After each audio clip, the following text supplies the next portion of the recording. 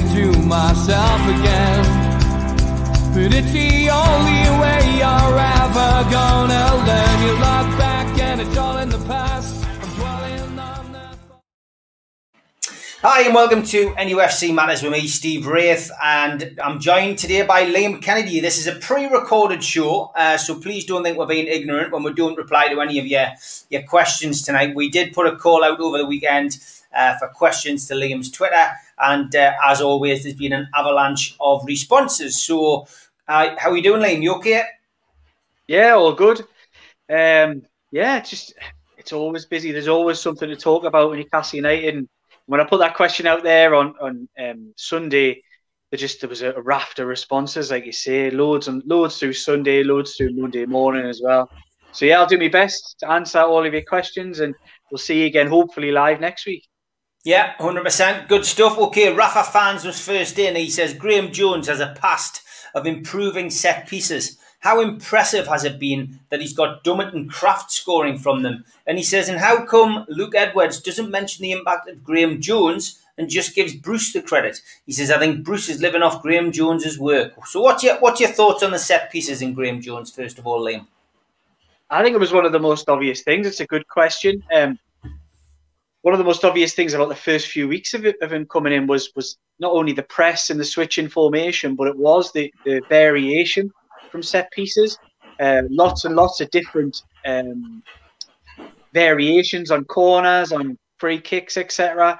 And I think it's hard not to connect the two dots and say, look, it is probably largely to do with Graham Jones coming into the coaching setup. I think he's been a really, real positive, welcome addition. Do I give him credit as well as Steve Bruce? Massively. I think, like I said, things that I've mentioned there about the press and other things. Lots and lots of positives. The thing that I look at Graham Jones and think and really sort of gives us positivity is the idea that not only have they been able to formulate one particular attacking style, which was the false nine, the three up top, the four at the back, but also they've tweaked it and they had during the international break, and they've gone back to a 5, but it's a different 5 with the two up front. Two very distinct formation systems and styles of play, and I think for me that's quite a positive. Let's put any idea of a takeover on the back burner totally, and any development, and if that comes, all the better. But if we look at it and just say, look, Steve Bruce was probably going to be the manager. I know he's hinted otherwise recently, but he will be the manager next season. I don't see him walking out, and I don't see a change at the top either made by Ashley should he still be there. So I would look at it and say, will Newcastle United be a better team for having Graham Jones on the coaching staff next season? I think the early signs are, I think he came in January or February. The early signs are yes. I think they'll be a better prepared side. I think they'll have more tools in their armoury, a bit more of an idea. I think there was when changes were made at Newcastle under just purely Steve Bruce and his coaches, you never really got the idea there was an identity or a way of playing. Whereas I do feel that there is now. Yeah, I would agree. As regards other journalists, I mean, he's mentioned Luke, but let's broaden the horizons a little bit and look at all journalists. I mean, there has been a distinct lack of praise for Graham Jones.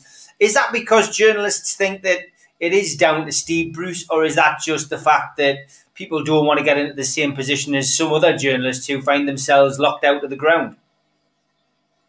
No, I don't think it is. No, I think, and when I'm going on about Graham Jones here, I do think Steve Bruce deserves some credit as well. And I think there are certain things that he's done, which Graham Jones has played a part in. But putting out fires that were there, the Sean Longstaff thing, I think is a big one. He needs to put out the fires with Matty Longstaff now, which I think will happen. The Matt Ritchie one was probably the biggest impact of all. They had a really high profile, big falling out on the training pitch. And then within a few weeks, he's now become a absolutely key player in this Newcastle United side. And I think you can't overlook the manager in that sense. He had to be there to put those fires out, and he was and did it. I did have concerns about that. I wondered whether egos would come into this, and could any of the men be the bigger man and put this aside, and they all did for the greater good. They all put those fires out to make sure that Newcastle United had the best team possible going out on the pitch. It's a positive in that sense. Look, do I think Steve Bruce is the answer? Of course I don't. Do I think Graham Jones is the answer? Probably not either. Certainly not as a manager. But is he a decent coach? Yes, he's had really high praise from the likes of. I mean, I know when you're casting it, we're doing the interview process, which Steve Bruce was a part of. He said that the other day. That I do think they took references from some quite high-profile managers. I know Roberto Martinez was one, the Belgian manager. Of course, a long working relationship with Graham Jones, going back to the Wigan days. But also, Gareth Southgate, the England manager, was another high-profile reference. Came forward with a really positive reference of Graham Jones, and I think they're working. I don't think they've ever worked together. I think they might have done badges together. I'm sure their working connection goes back to something like. I think he asked when Southgate was at the under-21s. I think he asked for Graham Jones to come in as his number 2. So there is a possibility now that we could have been looking at an England setup with Graham Jones as one of the key players in that had Gareth Southgate had his way. So that's how well thought of he is within the FA setup by international managers. And I think he can take a lot of credit. But by the same token, I think Steve Bruce has, and I think the players have got to take credit as well. Steve Bruce is ultimately manager, so it's not fair. And I've said this on numerous occasions. Look, I'm no Steve Bruce fan, but I think it's really unfair to give all the praise to Graham Jones when things go well, and when things go really badly, give all the negativity towards Steve Bruce. It has to be a fair crack of the whip for both men. And to be honest, I wrote a piece on that must have been about 6 weeks ago, 2 months ago, saying, look, if Jones was the messiah and the savior when he came in, this was when things were going wrong, then he has to be criticised now when they weren't changing things quick enough. But luckily, I think about a week after I'd written that piece, the international break came along. They obviously banged some heads together in the training ground, put sort of animosities aside for the rest of the season with the likes of Richie and Sean Longstaff, and brought Jacob Murphy back into the side and changed the formation. And it was a really pragmatic approach, and it was something that I was concerned about at the time. I didn't know if they had that in their locker because they'd stuck rigidly to the 4-3-3, which by that point was really not working.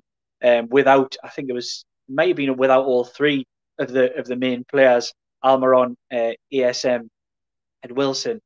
But they changed it, and it was the right thing to do. And I'm pleased to see that they've maybe got a little bit more strings to their bow in that sense. And I'm actually, I nearly said I'm excited to see. I'm not excited to see a summer of what Graham Jones can do on the training pitch, but this is what we are, and this is what we've got.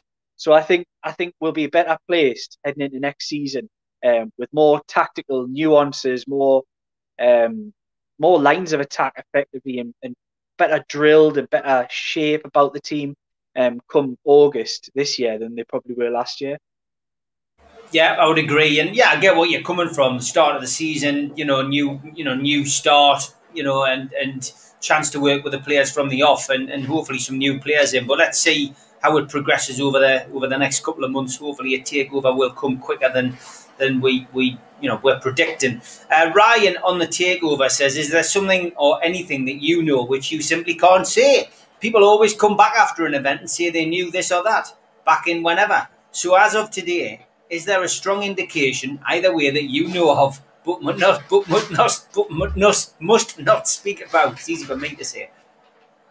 In these situations, there's always certain things you can say and can't say, and there are. I wouldn't say that. I'm not sitting here knowing it's going to happen or isn't going to happen. I don't think anybody is. Nor do I know any time frames or any of the exacts of the detail of some of the things that are going on. There's only a select number of people will know that. But are there things that I've been unable to say on this show? Are there things that I've been unable to put on Twitter and continue to be unable to do so, or put in stories in the Gazette? Yes, there are things. I think most people in these situations find that it's frustrating. In my eyes, I would love everybody to know exactly what I know. And I'm not sitting here with any kind of, oh, I know more than you, or that kind of thing, which I know some people do take it that way. But there's elements of confidentiality to this. And that's just from a journalistic point of view. I'm not talking about legalities or anything like that. I'm talking about sources, people that you know who tell you things, and you've got to respect that. They wouldn't tell you if they thought it was going to go out sometimes.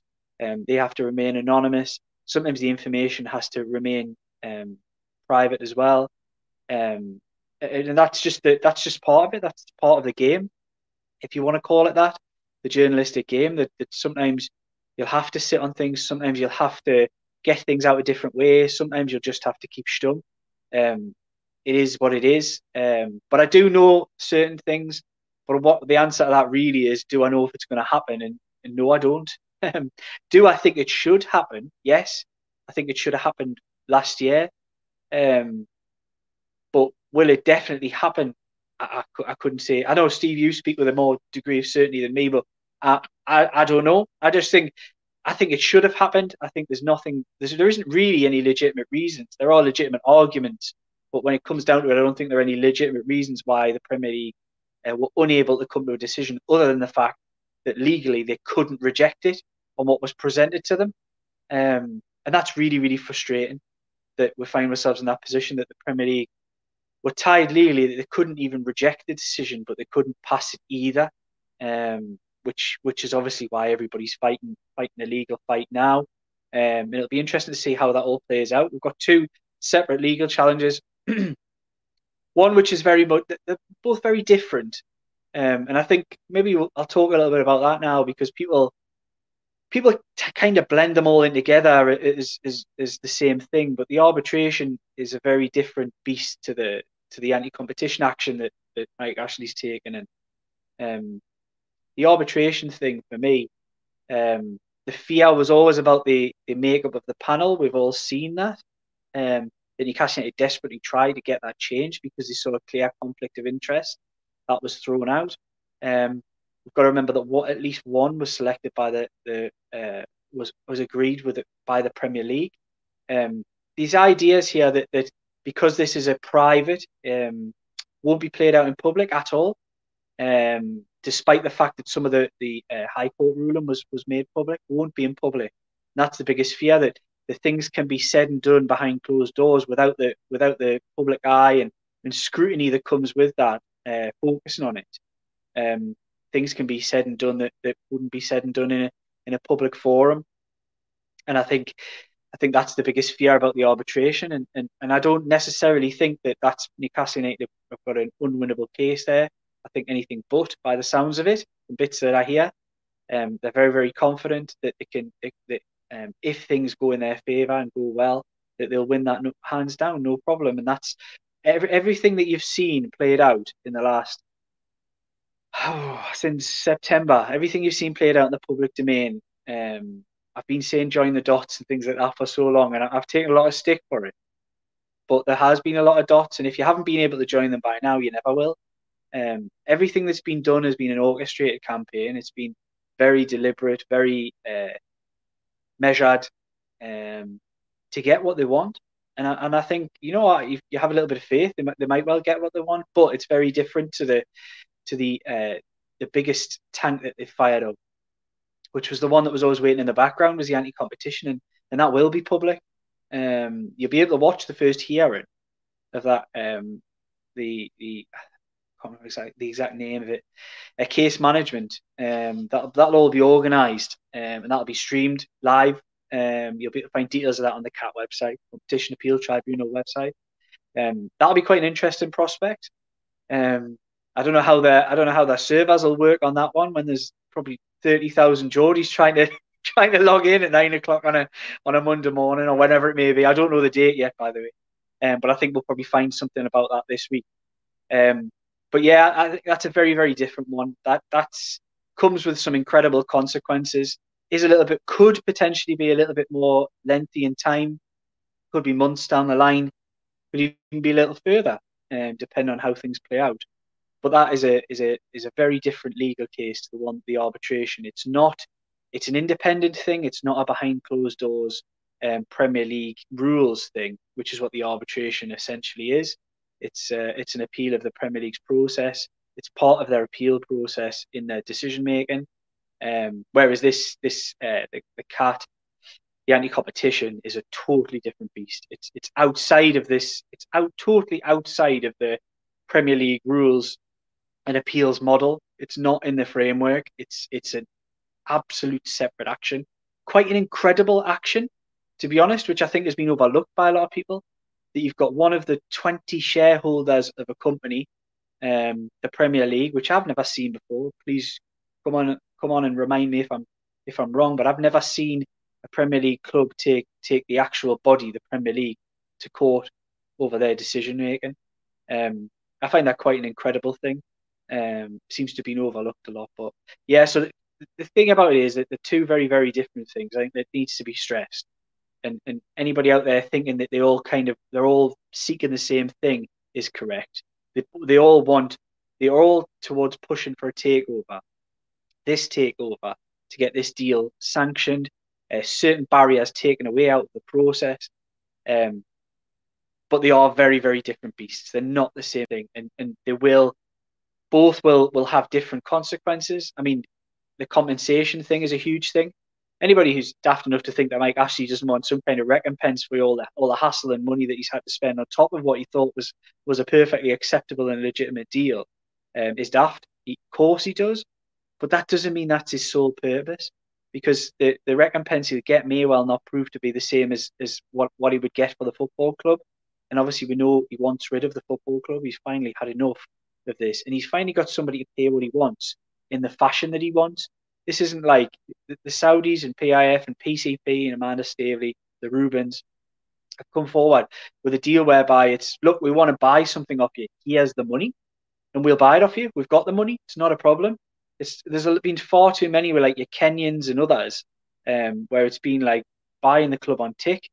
So we'll pay you X amount now, and we'll pay a little bit further down the line, and then if this happens, you get a bit more. And Ashley just wants, if he wants to sell a football club, he wants what he believes it's worth, and he wants the money up front. And the Saudis ultimately were the only ones who came forward with that kind of deal. And I say the Saudis, it was PCP basically who's done this deal. It's not the Saudis. The Saudis are the money men effectively, but PCP, Amanda Staveley, Murdoch, Addusi, etc. They're the brokers in this deal, and they've presented this to Mike Ashley, and they all remain relatively confident that things will go in the right direction. It's funny because it seems like only a short while ago I would have been sitting on this show, maybe 12 months ago, and Steve would have been talking about the similar type of things, and probably we both might have been guilty of saying, I don't think we'll be sitting here in 12 months' time talking about the same things. But that shows how little control people, even the people that we speak to, etc., have got over this decision-making process. It was always potentially going to be long. Everybody hopes in their heart of hearts it wasn't going to be a long process. But here we are, 15 months after the initial story broke, around 12 months after things appeared to change with regards the actual deal itself, and the ratification of that with the Premier League. And still we're awaiting a decision, and still we don't really have an end post. We don't have a target whereby there is a definitive date. We can all sit here and say, right, well, we'll know by then. We'll know a little bit more about the CAT case this week. The arbitration is absolutely confidential. There's been a lot of leaks throughout this process, but with this arbitration, there hasn't been any. There hasn't really been any leaks, and that's the way it should be. But I don't know. I don't know how the process will play out. People ask me of my confidence, and I think they do the same with you as well, Steve. They always say, "Are you confident? Are you confident?" And I'm always want to say, my confidence is largely irrelevant. Whether I'm confident or not in the deal doesn't really matter. But from people I speak to, I would say I've remained hopeful, and I remain hopeful that something can be done. Will it be in time for next season? I have no idea. And anybody telling you otherwise or saying it'll stretch further is guessing. They don't know that themselves either. They're just using simple logic. Logic, if you look at it, would suggest it will stretch into next season. The time frames that have gone so far, if you just use that as a yardstick, yes, Steve Bruce and Mike Ashley probably will be here well into next season. But anybody saying that with any sort of concrete, definitive argument is guessing, because if this process has taught anybody anything, it's the idea that things can move and change very, very rapidly, very quickly, and there are so many facets and different avenues with this deal that anything can change it in a heartbeat. Okay, Darren's clearly more confident. He says, Liam, the takeover's complete. Newcastle has 500 million to spend on improving the squad. So who is the first player you would bring in? It's a massive one. I think I got asked similar questions last summer. And my answer last summer was Jack Grealish. This summer, who am I going for? Such a good question.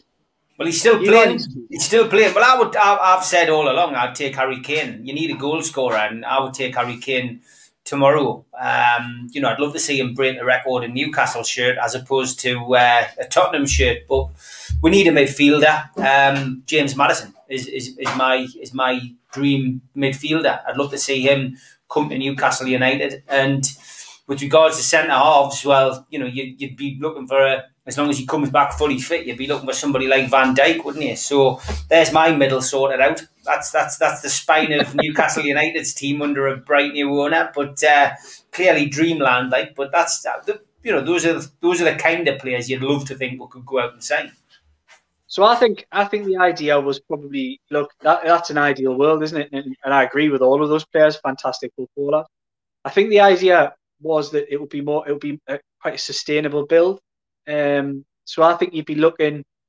I know a lot of the talk last summer was maybe of one marquee. We've seen James, we've seen Gareth Bale, Edison Cavani was one. There's players in that sort of ilk who could come in as like a bit of a flagship. And I think sometimes when you have a new regime, you do need a little bit of that. Although Newcastle United fans, if this happens, aren't going to need to take a lot of convincing in that sense. But I think a sustainable build is probably the way that they'll go. And I think you're probably looking at players just out of Newcastle United's reach at the moment. And I look to it and say signing a player, for example, like Joe Willock, getting him signed up under a really positive new regime wouldn't be a bad thing.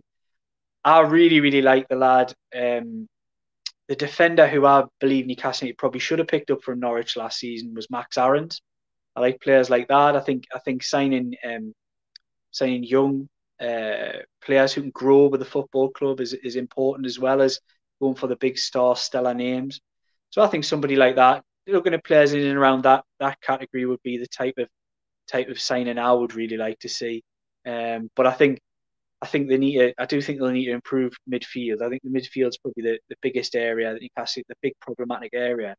And I just don't know enough about the markets on the continent to know who you would go and pick up. But in this country, are there any really, really good defensive midfielders? I mean, you could look to Leeds. You could go and sign Calvin Phillips, somebody like that. Somebody who can play properly in the midfield and is international. But I'm probably looking at players like that rather than just going for the big names. I'm being a bit more sustainable. Steve's going for the big names. I'm going for the sustained build. And I think looking at players like that, you probably couldn't go far wrong. But midfield needs major surgery for me. It's not good enough. It's not good enough all the way through. Yeah, I would agree. Rafa Fans also asks, he had a question at the start of the show, if the takeover litigation goes beyond summer, can you see Mike Ashley being willing to financially back Bruce again with £40 million like last summer, making it £150 million net spend since Bruce was given the manager's job? Or do you think COVID financial damage will mean it'll just be free transfers and loan deals? Good question. It's a tough one because the sort of mood music at the minute is saying it probably is. They're going to be trying to hoover up the types of Frasers and the Hendricks that they thought they did really well with in the last summer window. So I think they're probably going to be looking in that kind of market. And look, I think there is value there, depending on what you're looking for. There's a few players that I would definitely take one of them.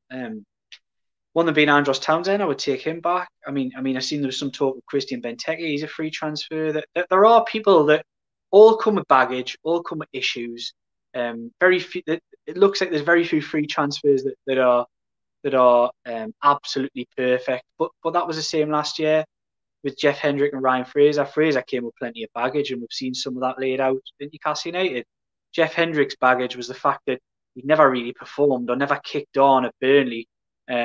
From the player that they signed from Derby in the Championship. He'd never really, really kicked on from that and become the player that people had seen at international level years and years and years back.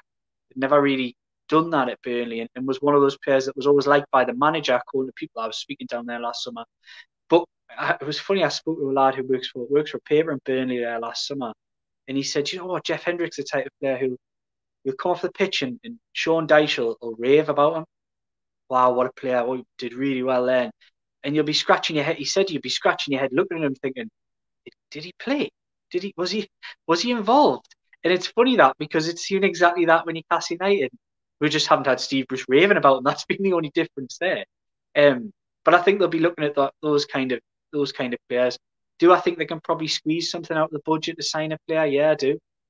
I don't necessarily think they're going to be signing nobody and it'll just be loans and frees. I'd be surprised. I do think they'll put cash down for a couple of players, and I think they'll clear a couple out as well. There's big question marks over some. If they make some money on Dwight Gale, and they make some money on, well, they wouldn't make money on Dwight Gale, but you know what I mean. If they bring some money back in for Dwight Gale, Fabian Shaw might be another. Yeah, I think they'll still sign players. I just don't think they'll probably go and sign two like they did last summer. I would think this summer would have been restricted. It might just be one, because they shelled 15 and 20 on two players last summer. The rest they hoovered up with frees and I don't think they'll go that big this summer, but there might be one. I wouldn't rule out one, because they will have to improve. They can't expect to stand still as they are and not be in another relegation battle, because all it's going to take is what happens if Alan St-Maximin and Callum Wilson get injured in September and they're out till January, then Newcastle United will get relegated. You'll not be able to turn it around. So you've got to improve. They've got to make sure that injuries to key players, which will hurt any team, but injuries to key players has got to be not taking Newcastle United from a 10 to 12 Premier League side to an 18 to 20 Premier League side, which is what this does. The injuries to Callum Wilson and Alan St-Maximin do that. There needs to be a bit more consistency within the squad. And beyond the starting 11, the starting 11 is weak in some areas anyway, but beyond the starting 11, the depth of the squad is quite poor, and particularly in the forward areas. Look, I think Joe Linton, I've taken some stick, there's been some positivity. I think Joe Linton's been one of Newcastle United's most consistent performers since that West Brom game, which was the start of March. Look, he wasn't very good against Liverpool. Everybody was poor against Brighton. But apart from that, I think he's been decent, and he's starting to add a little bit of value. And he's a player that I'd already well written off. Didn't believe he had any of the capabilities to make a Premier League player. I still think he lacks a yard of pace. He's actually not slow, but he's the type of player. He's not a quick off the mark player. It's when he gets moving, he takes a few yards, and then he's actually he's got a bit of speed about him, which we've seen against West Brom, against their central defenders partly. And we've seen against Aston Villa, against Tyrone Mings, who seems to be a shoo-in for the England squad, but every time I've seen him, he's an absolute liability. I think he's only in the England squad because he's got a left foot. I think that's purely it. He's a left-footed centre-half. But yeah, so there are players that maybe have stepped up a little bit. Jacob Murphy being another one, and he's somebody who would definitely tie down to a deal because it's a no-brainer. But I think if one of the key moves, if I was looking at a tight budget this summer, which they are, one of the key moves I would be going to is I'll be asking Fulham now. Look, you wanted to sign Dwight Gale 3 years ago. We're trying to get 20 million out of you. Do you want him for 6? He has him for 6 million now. Do you want him? He'll get you promoted. He'll score 20 goals next season. He'll be straight back up. And I think that's the type of deal that I'll be looking at. I'll be hawking Dwight Gale out to West Brom. Where he was at on loan. I'll be hawking him out to Fulham, and anybody who had a little bit of cash and had ambitions to come straight back up to the Premier League. I'll be sending Dwight Gale there in a heartbeat, because I don't think. Look, if you're going to play this formation, for example, you've got St-Maximin and Wilson as your first choice. You've got Joe Linton as a backup. The other two aren't fit for purpose, in my opinion. Don't think Dwight Gale's proven it that he is good enough and always available enough to be a solid backup to either of those players. And I don't think Andy Carroll's proven that. That's no slight on Andy Carroll, because I've been on here plenty of times before, and I said I think he could have added value at times. Steve Bruce hasn't used him at all, so he's not really worth having in and around a squad. It's only a 25-man squad you get, and he's been sitting there in one of those places, and it's been a little bit of a pointless exercise giving him a new contract last summer. They probably should have let him go, but I think that'll come this summer. I think they will let him go. And what they need to do is, I would get rid of both. I'd get rid of Carroll and Gale, free some wages up, bring a little bit of cash in potentially for Gale as well. and sign one other. So get rid of those two and sign one decent one who, if you've got those disaster injuries to the two front players, you can bring somebody in who you think will do a job. It's not like absolute disaster time when it's Gayle and Joe Linton or Carroll and Joe Linton or whoever it may be. At least it's like at least there's some kind of plan and depth in certain positions. Unify the Tune on Twitter asked a question which got a little bit of debate going. He said, provided there's a takeover and stadium upheaval is on the agenda, would you rather an expansion of St James's Park or a completely new stadium build from scratch? And a couple of people obviously given different sides. Sam Army 94 said, people talk about these people being good for the area. Imagine how many jobs would be lost if we move from the city centre. Clubs and rely on match day revenue, they would survive. Andrew Malloy says with the Rubens involved, they might want a new stadium near the racecourse, then possibly get the Metro there. Paul Sutcliffe says it has to be expansion. We can never leave the cathedral on the hill. And Ivor says, is the ground big enough for expansion? And a lot of opinions. We've been down this road before. What's your take on that? Would you build on the new stadium or would you be pro moving to a different location? Look, I can see both sides. So for me, I would, if you ask us honesty in my heart, I don't want to see Newcastle United leave St James's Park. I don't want to see them leave at all. I think its location is really unique. I think it's a positive influence on the city. It is the beating heart of the city, and I think it should remain.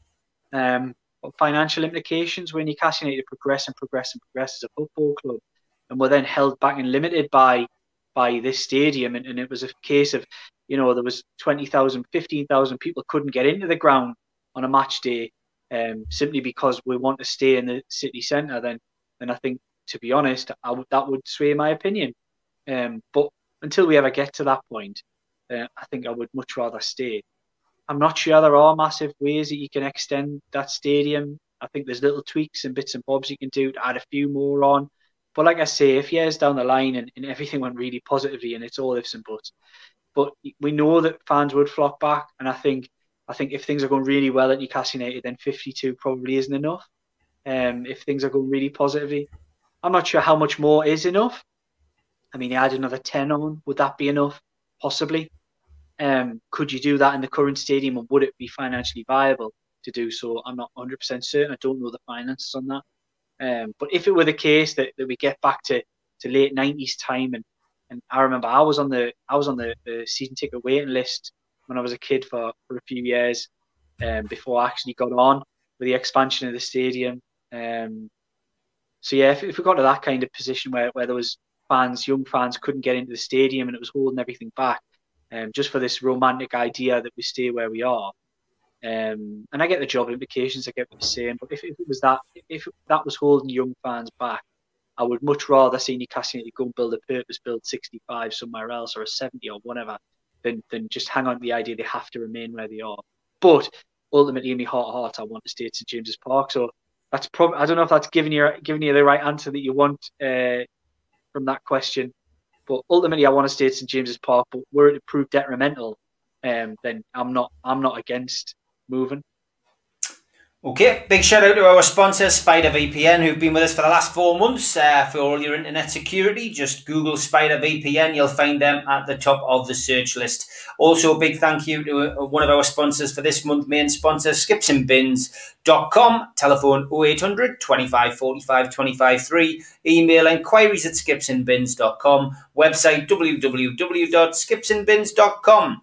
Easy, contract free, and pay-as-you-go waste collection. And there's Sir Bobby, of course, christened on last week's Three Amigos. And Sir Bobby. Sir Bobby, I think that's brilliant. Didn't have a name. Fantastic, that, isn't it? qtechshop.co.uk as well, the makers of pool tables and snooker tables in Wallsend, Newcastle. And, of course, the makers of our T-shirts, which you can get on nufcmatters.com. Including the best-selling Cult T-shirt.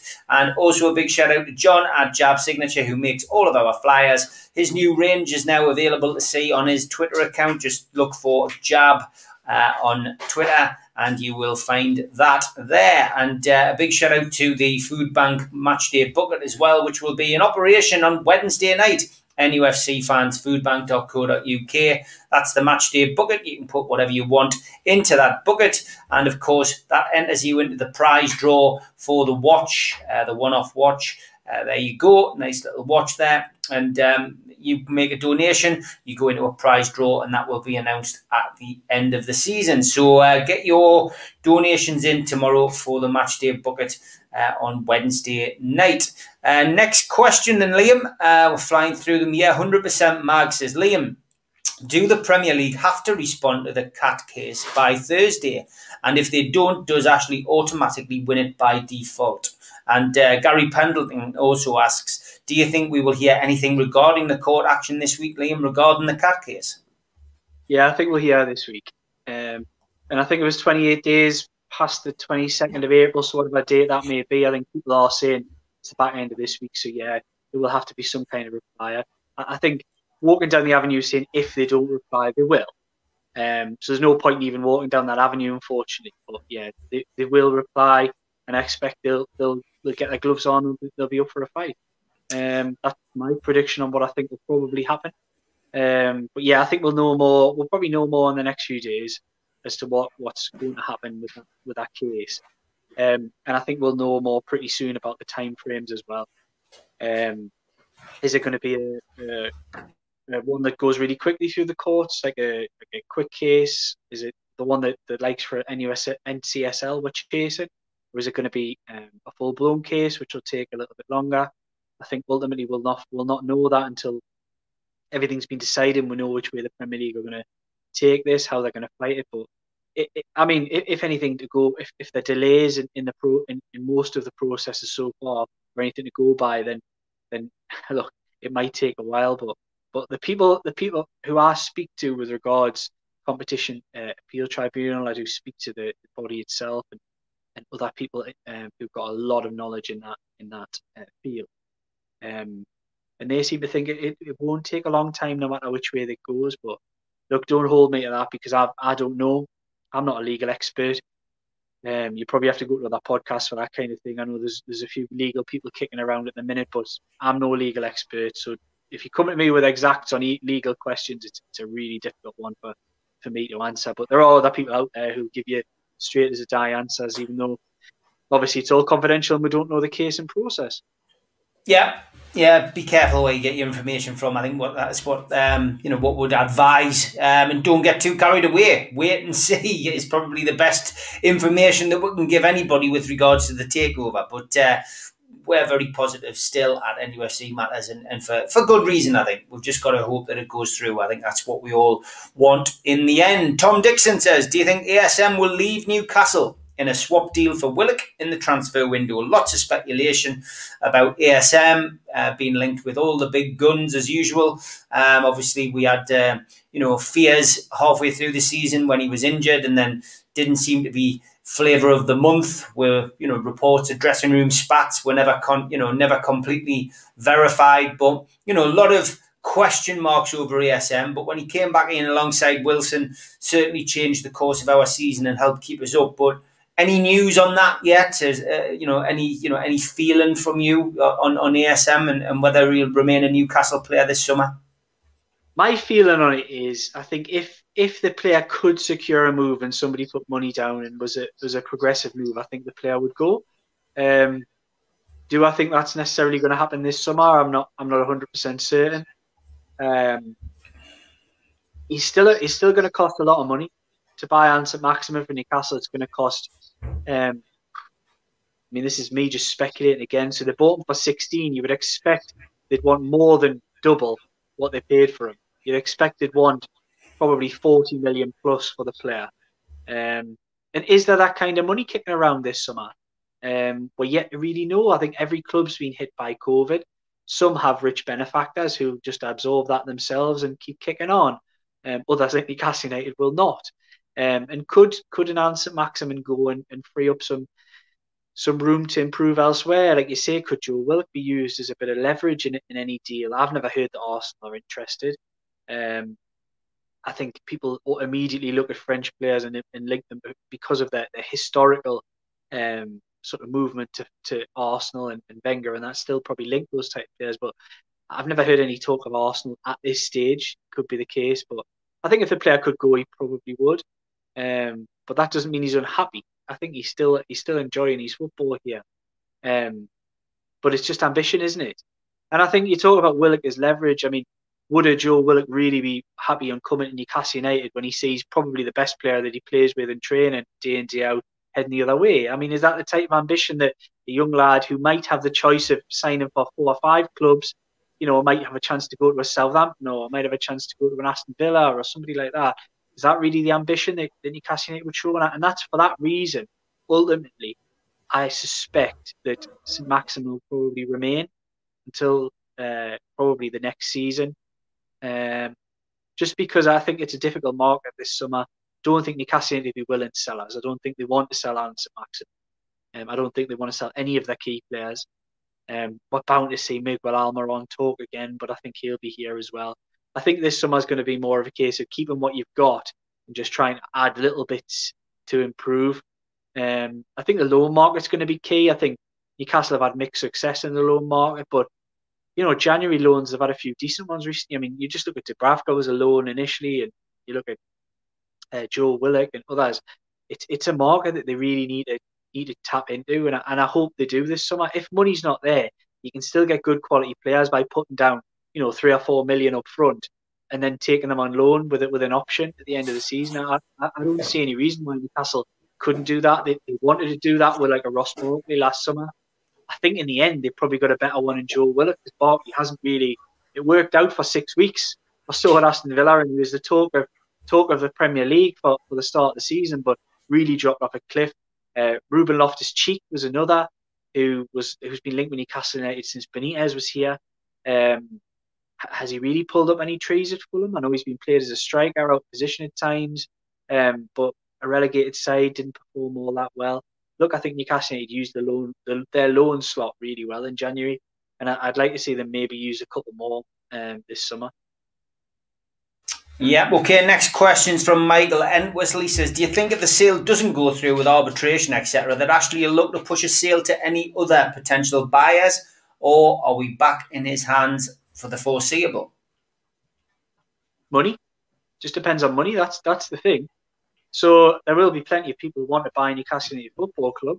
And I think there are some reasonably legitimate ones sniffing in and around and have been for quite some time, but they've been getting short shrift from the club because this is the only deal on the table. And the thing is that the reason why that's the case, and people might look and say, oh, well, I wish he wasn't doing that because I don't think this will go through. The reason they're doing that is because they see no reason why this won't go through. That's why they're fighting the way that they are. They've not seen any legitimate reason as to why, given what they've provided, given what they've been asked for, given the communications that have gone on between the two sides. And we're talking here, when I say two sides, the Premier League and the Football Club, who have been doing all of the dealing effectively on this deal. Everything goes through Mike Ashley's legal team, the Football Club, and is then passed on to the buyers. So Mike Ashley has been dealing with this firsthand all the way through and knows that he's answered the questions that have been asked of him and of the Football Club, and knows that the buyers have done the same because it's all gone through his legal team's hands. So that's why he's fighting so much for this deal. Do I believe he would sell? Yes, I think he would sell to somebody else if this all collapses. I think he'd be really keen to. But is there anybody else out there who's willing to say, right, he has £310 million, £320 million down on the table, and you'll have it in your bank by this afternoon if the deal gets passed? Has there been anybody really who's gone down that avenue? And I think that's been the problem, really. That they've had a lot of offers of, he has 100 million, and then you'll get 100 million next year and 100 million the year after. And that's really dangerous territory. That's like your leverage buyouts. It's all that kind of thing that we've all been guilty of criticising, rightly so, in recent weeks. And I think there would be willing buyers, but other people with money and just the capacity that the Saudis, etc., and PCP have got, and I just don't think there is. That doesn't necessarily mean we'll be stuck. He could finally break and say, you know what, I really just want to get rid of this football club, and might sell it to somebody who'll do a buy now, pay later, like Kenyon and GACP Sports and Joe DeGrossa and those type of players who were linked in the last 24 months. That's what they were trying to do. They didn't want to buy it outright. They've been trying to do the same at Southampton for quite some time. And you're just running down the wrong avenues there, and that would be so disappointing thing for Newcastle anyway, is that this would have been, if it does fall, this would have been the chance. It's the one willing buyer with loads of money and wants to build a sustainable football club, and people who really get it, to go into some potential chances and dodgy characters and people you're not sure about. And look, I just look at that JCP Sports and Joe de Grosser, for example. I think Bordeaux could still get relegated next week. And that's all been in their mess. They bought the club years ago and sold it back on only this season. And they might get relegated from the top division in France with money troubles. And all they've done is sell good players and bring in free transfers. There's been problems there. So you go back to, you swap, you might end up swapping a Mike Ashley for a Mike Ashley light, somebody who's maybe not even as good as Mike Ashley, and that's the problem when you get in the realms of change. I would roll the dice. I think a lot of people roll the dice, and I remember saying that on numerous occasions before the Saudi tour.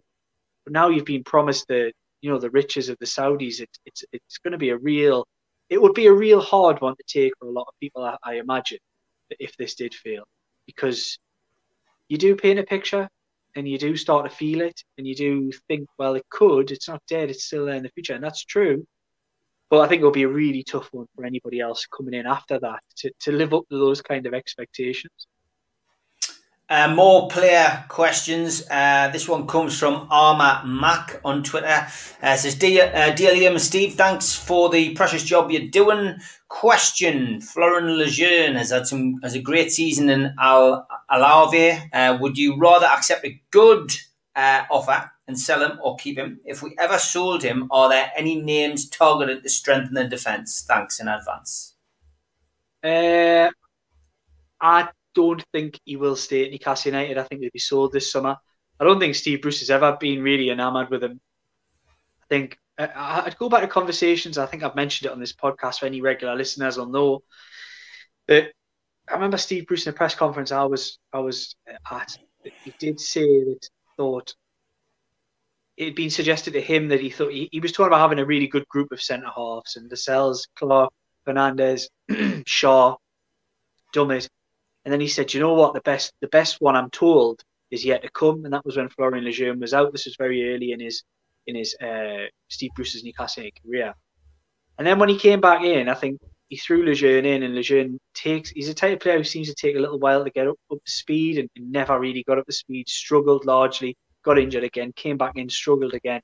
And I think Steve Bruce has largely made his mind up on Florian Lejeune. I think there's a lot of people holding hopes he'll come back and probably do his last year here, and I'd be surprised, to be honest. I think he's one of them players that they will probably get an offer for, and they'll be able to make a little bit of money in it. And it's disappointing because I quite like him as a player. Look, he's not world class. We're not losing something amazing. He's very one paced. He does struggle at times with the speed of the Premier League.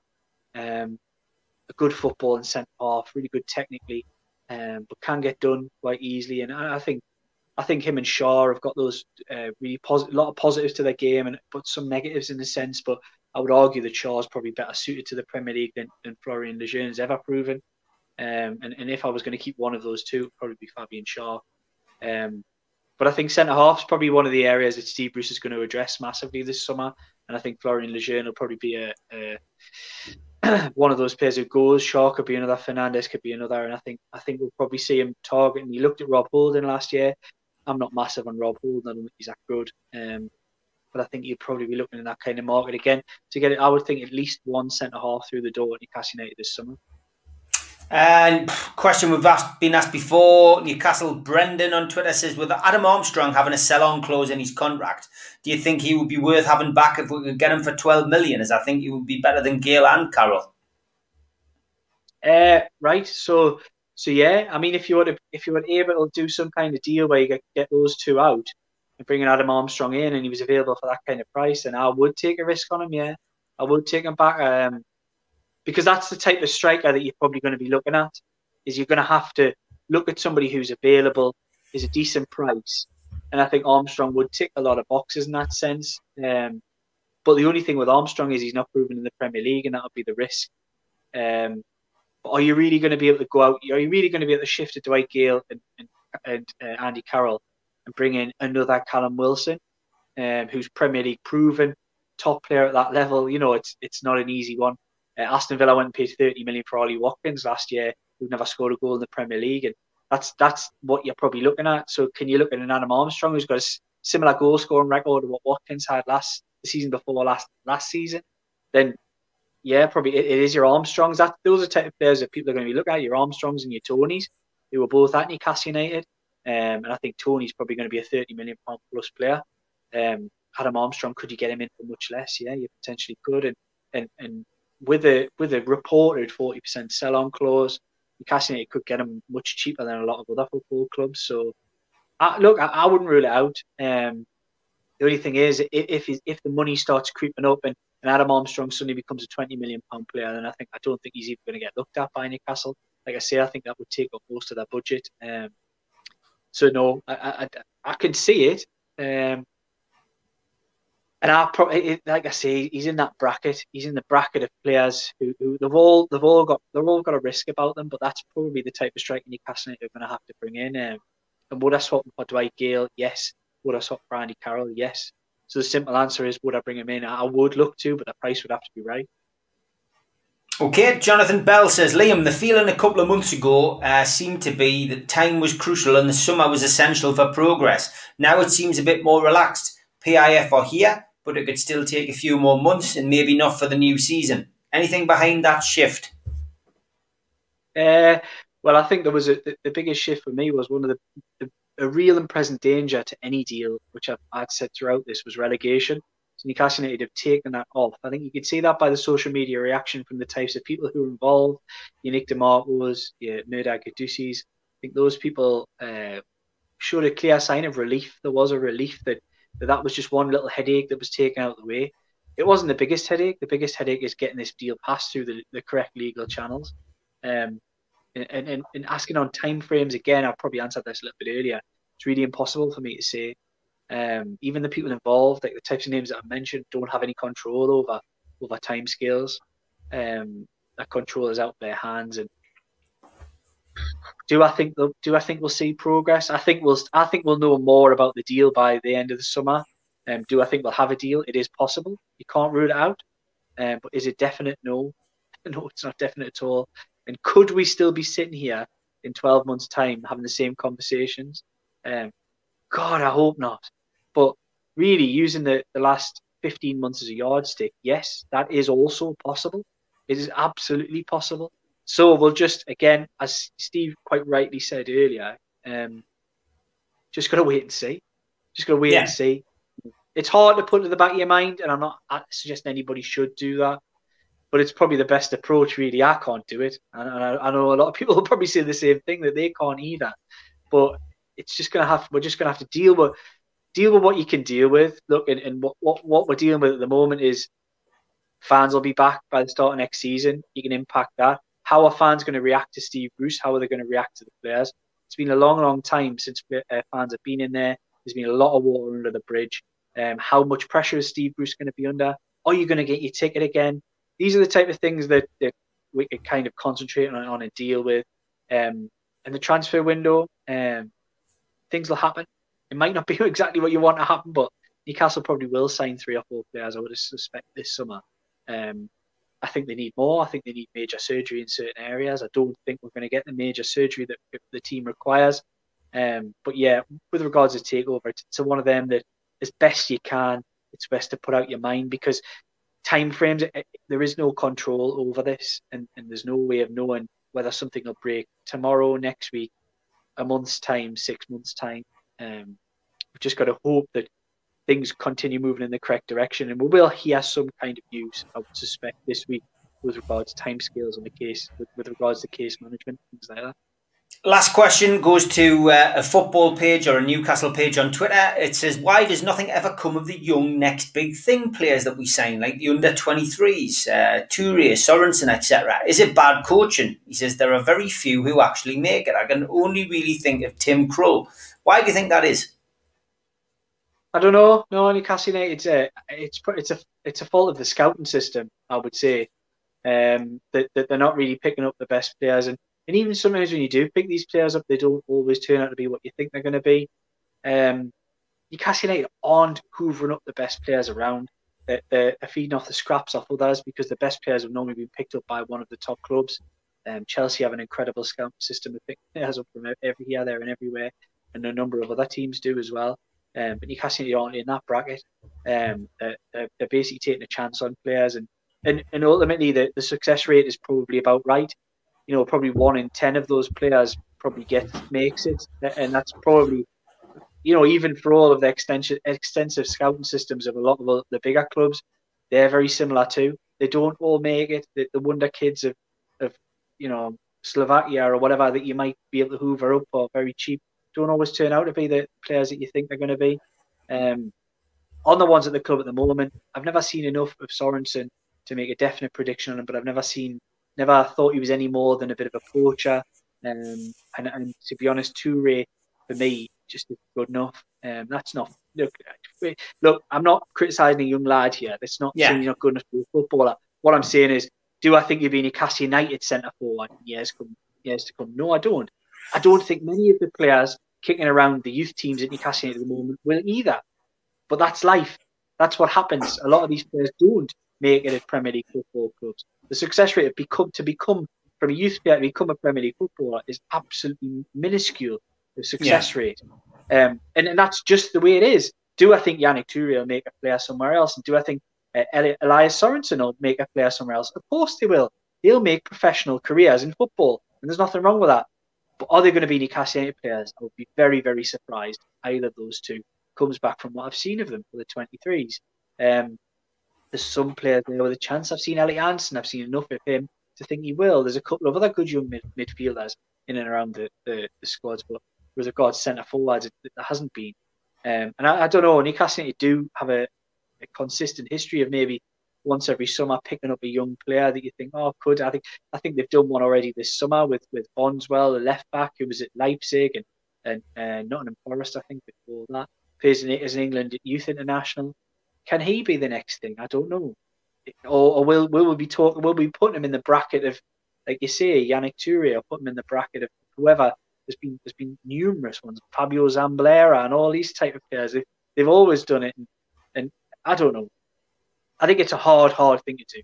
It's a hard thing to judge. It's hard to find young players, and I just don't think Newcastle have always got it right. But the success rate is probably quite comparable to other football clubs in the same bracket. Yeah, I would agree. Just about there, one last quick answer. Northumbrian Graham says, Steve, can you ask Liam if he thinks it would be a good call for the legals to call up Hoffman should it get to court, or to make it known that they intend to? Cheers. I don't know. I can't answer that one, unfortunately. I have no idea. I think what we'll probably see is all of the key figures, if this ever does go to court, all of the key figures have to become accountable for things that have gone on. And whether that means they'll be up at a stand in court, for example, I don't know. But the name you mentioned, Hoffman, others like Masters, probably executives from Premier League football clubs, other ones as well, who might have been involved or implicated in this process.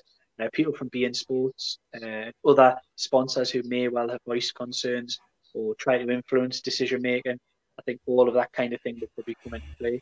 But definitely, do I think Hoffman, for example, will be called? I'm not 100% certain.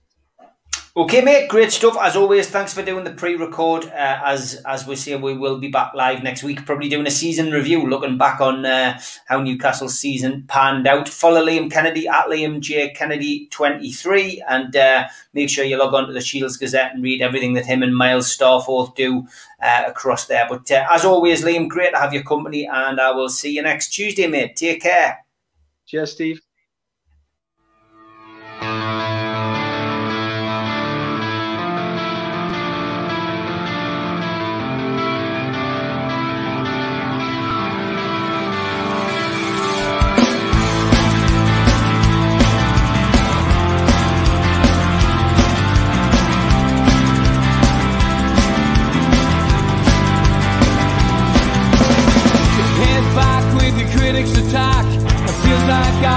Talking to myself again. But it's the only